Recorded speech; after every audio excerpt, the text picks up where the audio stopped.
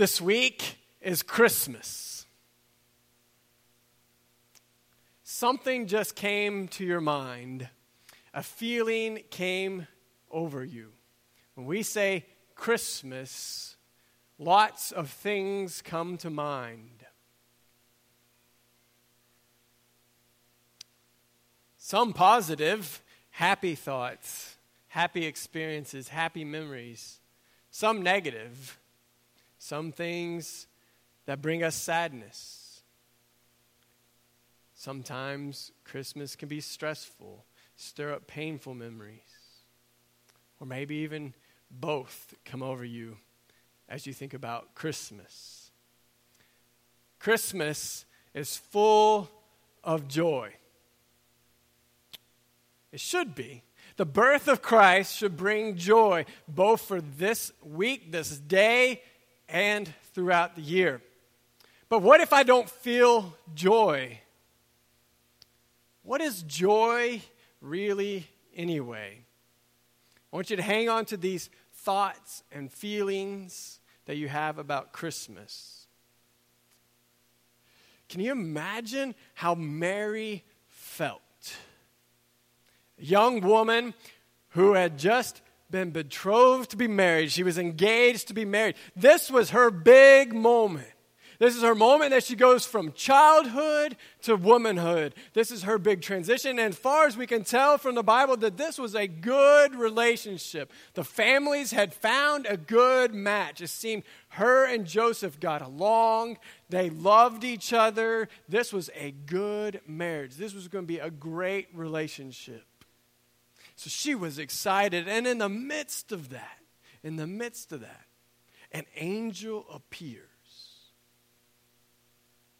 and says, "Greetings, favored woman, the Lord is with you. You will be the mother of the Messiah." What? The Messiah, the one that's been promised for generations, the one who's going to deliver my people from oppression? I'm going to be the mother of the Messiah? Miraculously, a miracle. What must have Mary been feeling? The angel continued, your relative, Elizabeth, barren, will have a child, is pregnant at this very moment. What is Mary feeling? And Mary responds, "May it happen. Let it be so." And she rushes off. She goes to Elizabeth, and there Elizabeth greets her. And as Mary steps into the house, Elizabeth's child jumps in her womb. And Elizabeth exclaims with a glad greeting. And she says, "Blessed are you, Mary." And this should take us back, all the way back to what Mark's been talking about with Abraham. Abraham believed and it was counted to him as faithfulness. Mary believed and it's counted to her as faithfulness.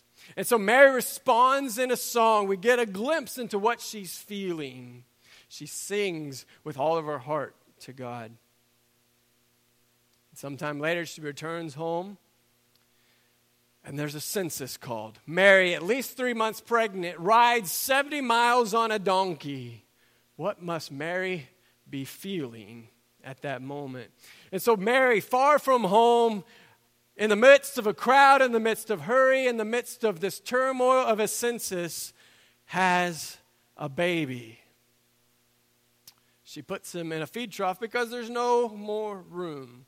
What must she be feeling? Shepherds come to see her baby. Strangers, grisly men from the field appear at her baby's bedside. What must she be feeling at this? As they tell her of these angels who had appeared and declared that the Messiah had been born and we came to see him. What must have Mary been feeling? We're told Mary treasures all these things in her heart. What must she have been thinking and feeling? Mary and Joseph, faithful as they can be, they do what they're supposed to. 8 days later, they go to the temple, present Jesus to be dedicated. And there, an old man, Simeon, blesses and says, Jesus will cause many in Israel to fall, but he will be a joy to many others. And at the words of Simeon, the prophet Anna worships and declares to all those around her of the coming of the Messiah. What must Mary be feeling? An undercurrent of Mary's story of Jesus' life and the entire biblical record in the New Testament that follows Jesus is joy. It's a 3-letter word that we see throughout the New Testament. We look in Philippians, it occurs over 26 times in that one letter alone. But this 3-letter word, we so often hit it, we bounce off of it and keep going. And many times in this season, we sing of joy. So this begs the question, what is joy? Our gut reaction may say joy is simply an emotion of excitement, an emotion of elatement. And to a certain extent, I think this is true, but I think there's something more, there's something fuller, there's something bigger going on here. That is joy. So to find the meaning of joy, I think we have to get behind joy, and we have to ask, what moves us? What reaches down into our core and moves us? What is joy? What causes it? So if we are going to get behind it, I think we can look in the Bible and we can actually get behind a little bit the joy that we hear there. And we can get a biblical definition of joy. So these first 2 chapters of Luke are filled with people who are joyful. So I think it's a good place to look and ask ourselves, what moved them? Mary walks into Elizabeth's house, and Elizabeth's baby starts doing backflips, and Elizabeth gives a glad cry. She is moved by the Holy Spirit. The Messiah has arrived. Mary responds with a song about how awesome and faithful God is. The Messiah has arrived. At the birth of John the Baptist, Zechariah prophesies, and he declares praise because of God's faithfulness. The Messiah is here. Shepherds got news. The Messiah is born. This was supposed to bring great joy. The shepherds hurried to see, and after they saw, they told everyone, the Messiah is here. Angels couldn't contain their excitement and their joy. They filled the skies and sang praises to God. The Messiah is here. Simeon was led by the Holy Spirit to the temple to see Jesus. And he says, I have seen my salvation, and he will be a joy to many others. The Messiah is here. Anna overheard and praised God and told everyone about baby Jesus. The Messiah is here. What moves you? Clearly here at Jesus' birth, people are moved by the arrival of the Messiah. From these people's experience, it's clear that joy is linked to the arriving of the Messiah, the faithfulness of God. So as we try to define joy, not only is it important to ask ourselves what moves us, but if we're to understand the arriving of Messiah, the term, is one who frees us from oppression. So we have to ask ourselves, if we're going to understand joy, not only do we need to know what moves us, but what holds us down, what burdens us, what keeps us back, what wounds us, what is not right. For the Jews at this time, the concept of Messiah was one of deliverance and national identity and national pride. The Messiah was going to free us from national oppression. So is this all joy is about? This restoration of the nation of Israel? Were these people at Jesus' birth only joyful because they felt that their nation was going to be restored, that Rome was going to be kicked to the curb? I think if we take a closer look, we'll see that for them, joy was something more. Their oppression was something different. Zechariah, an old barren man, barren without a child, barren in spirit, after year of weary prayer for a son, but no son to care for him or pass on his name, overlooked. Elizabeth, a barren woman, cut off from the other women, the pain of not being able to share a mother's love with a child, an outcast because she cannot participate in the normal stages of life, isolated. Mary, a young woman, voiceless in a community ruled by rules that are made only for men, discounted because of her youthfulness, from a valueless class of society, invisible. Simeon, a devout man clinging to life to see hope, desperate. Anna, a widowed prophet, living devoted to God. She had lived without the love of her life for around 80 years. Loneliness. Shepherds, a thankless job working 24/7, caring for every need of the sheep. Eat, sleep, and live at work. Forgotten. Joy is the arrival of the Messiah. The Messiah has arrived into the full human experience. The Messiah has arrived into the overlooked, the isolated, the invisible, the desperate, the lonely, and forgotten corners of the world. God chose these people specifically to be a part of the arrival of the Messiah, to declare that the Messiah didn't come to be a light in a dim room. The Messiah came to be a light in the darkness. The darkness, not lights out dark, darkness that's caused by rebellion from God, darkness caused by sin, darkness caused by pure evil. The Messiah came to arrive in the darkness. The Messiah has arrived. We would be mistaken to think that these individuals had the whole Messiah thing figured out from the beginning, that they had all knowledge, that their contemporary understanding of a national restoration wasn't a part of their joy. It probably was, but the responses go far beyond that. These people declare that there will be forgiveness of sins, and they profess to see salvation, which has been prepared for all people. A light to reveal God to all nations.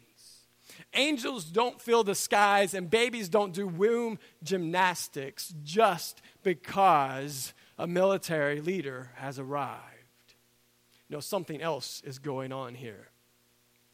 Generations of prophets had called the Israelites to change the way that they lived their life. The book of Judges has leaders of Israel who said, "Come this way, follow me, let's walk with God."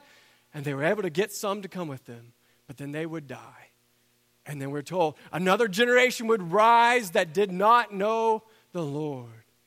And over again, this pattern happened, and things got worse, and things got worse. And then God sent the prophets. And the prophets came and they preached and they told people. They said, repent of your sins, stop your corruption, return to God, care for those who are in need. Over and over, generation and generation, they called for a reorientation of life. And the same responsibility was picked up by John the Baptist. He called people to repent, to a reorientation of life. If you have 2 shirts, give one to those who don't have one. If you have food, give it to those who don't have any. He called for a reorientation for life. And Jesus' birth calls for a reorientation of life. No, the birth of Jesus is a reorientation of life. And joy is found in the reorientation of life. The Messiah has arrived, and he is bringing a reorientation. The sacred had entered the ordinary. Reorientation. The sacred had entered the ordinary. God entered humanity. John's gospel tells us that the always existing Word became flesh and brought us God's unfailing love and faithfulness. Jesus, fully God, fully man, is born. Jesus, 100% God, 100% man, is born. That is the mystery and miracle of Christmas. Contrast the prophecies that we see in the beginning of Luke 2 and in Luke 1. Contrast the angels and the declarations and the majestic coming of Jesus with the end of Luke 2. And then Jesus grew up in wisdom and stature. Jesus came to enter the ordinary. Since the fall of humanity, when humans rebelled against God, the ordinary has yearned for the holy, but fallen short time and time again. So the holy joined the ordinary. Joy is Jesus entering into the full human experience, even the dark corners of humanity, even coming to those who have been thrown away.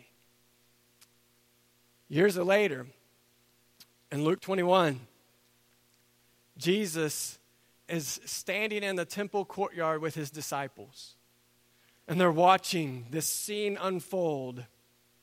People are coming in, doing their worship in the temple. And there at the gate of the temple was a big box to put your monetary gifts and offerings, your tithes and offerings.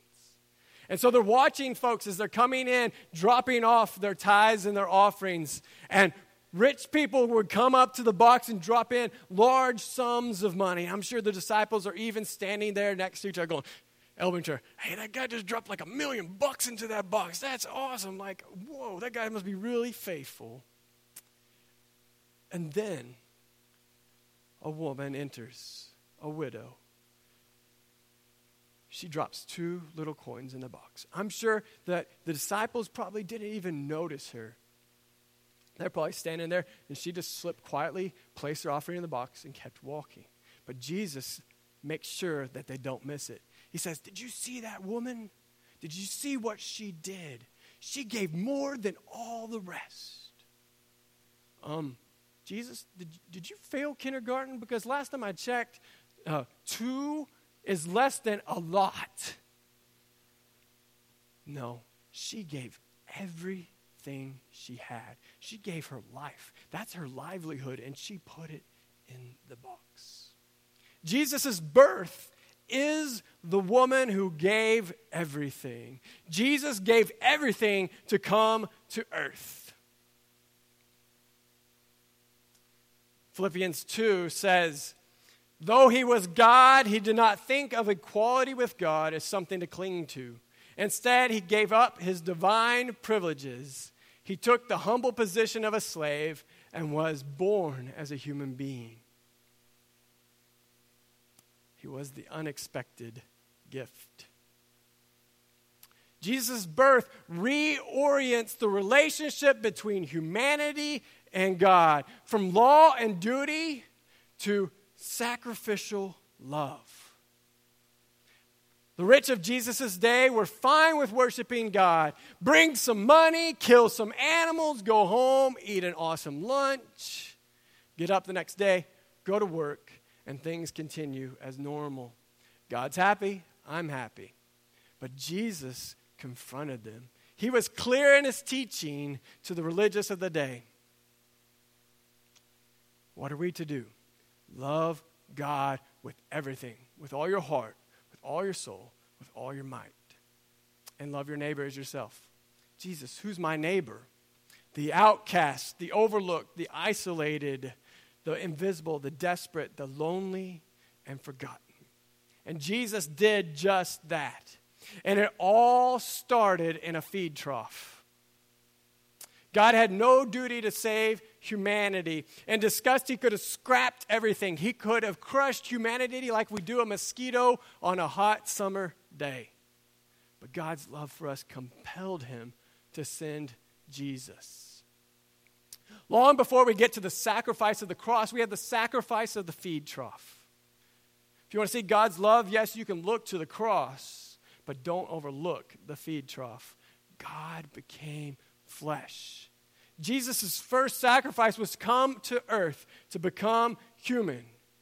Joy, then, is God's sacrificial love breaking into creation. Joy is God seeking out cold, dead, sinful hearts. Joy is Jesus' redemption of what appeared unredeemable. Mary marveled at the faces of the shepherds gathered around her baby. She had been told that Jesus was the Messiah, the Savior, but now she was seeing it. Grown men drawn from the fields, standing around her child, declaring, "This is my salvation." She must have been struck not only about that scene, but who had been given the message of the Messiah's birth. For so long, the religious leaders of her day had drawn strict lines in the sand of who was in and who was out, who had value and who did not, who would have a voice in society, who would have a voice in worship. But before Jesus even uttered a word, his birth undid all of that, undid all of those categories, all of those strict boundaries. Because as we have mentioned, it's the overlooked and the isolated and the invisible and the desperate, the lonely and the forgotten corners of the world who had been invited to participate in the birth of Jesus. Jesus came not as a man, but a helpless baby. Not to a wealthy family of great influence. No, instead to a young working family. Matthew and Luke both are careful to record Jesus' family tree, the line of promise. And what a family it is. A messy family of people who were full of scandal and sin and foreigners, outsiders, but God lovers. Luke is quick to point out throughout his gospel all the different people Jesus ministered to who were considered by society to be outsiders. Lepers, Gentiles, demon-possessed, sick, tax collectors, children, and on the list would go. No one was invisible to Jesus. And there's no doubt that Luke was intentional about the way he recorded the account of Jesus' birth. In Jesus' birth, there's a reorientation of who has value. Zechariah, an elder faithful priest, struggles to believe an angel.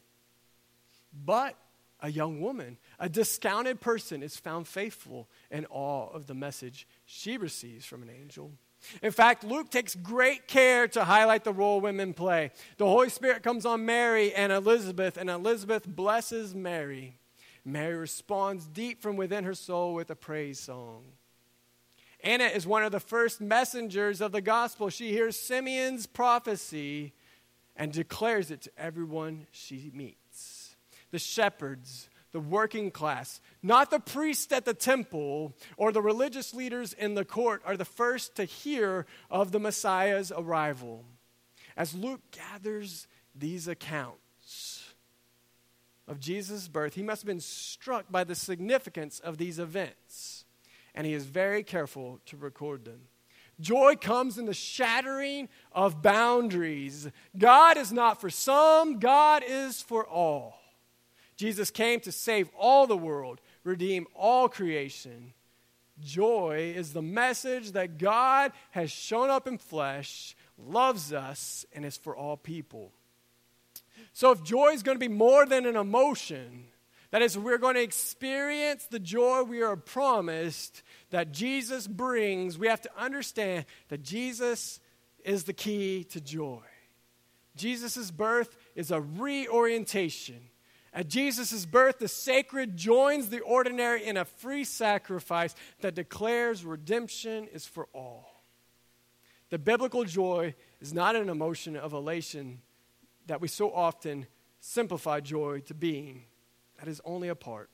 Joy is so much more. Joy is the arrival of the Messiah. Joy is the reorientation of our lives. And joy is seeing things with a new perspective, experiencing a wild, untamable love marked by sacrifice, a hope because God is there in the midst of our ordinary, peace in the middle of the storms of life because there is not a darkness that Jesus will not enter, a new perspective that declares we have an everlasting lighthouse. Joy comes with redemption. When Jesus' light pierces our darkness, our Messiah has arrived. Joy is a sigh of relief, the sweet, deep breath of fresh air, the uncontainable response to God, the creator of the universe. Joy is being moved to worship God beyond our capacity, bursting at the seams in response at his mighty work. Our ordinary trying with all its might to cry out to his extraordinary. A new dawn breaking. This is joy. Let's pray. Father, we just thank you for your joy that you so willingly shared, even though it cost you everything. Break into our darkness this week. Let us experience fully your joy. God, I pray where we struggle that you would bring our hope and our confidence. Where we need wisdom, that you would bring wisdom. And that you would just bring excitement where we have celebration. And be with us as we turn our eyes to the manger and to remember that God is laying there in the feed trough because he loves us. We pray this in your son Jesus' name.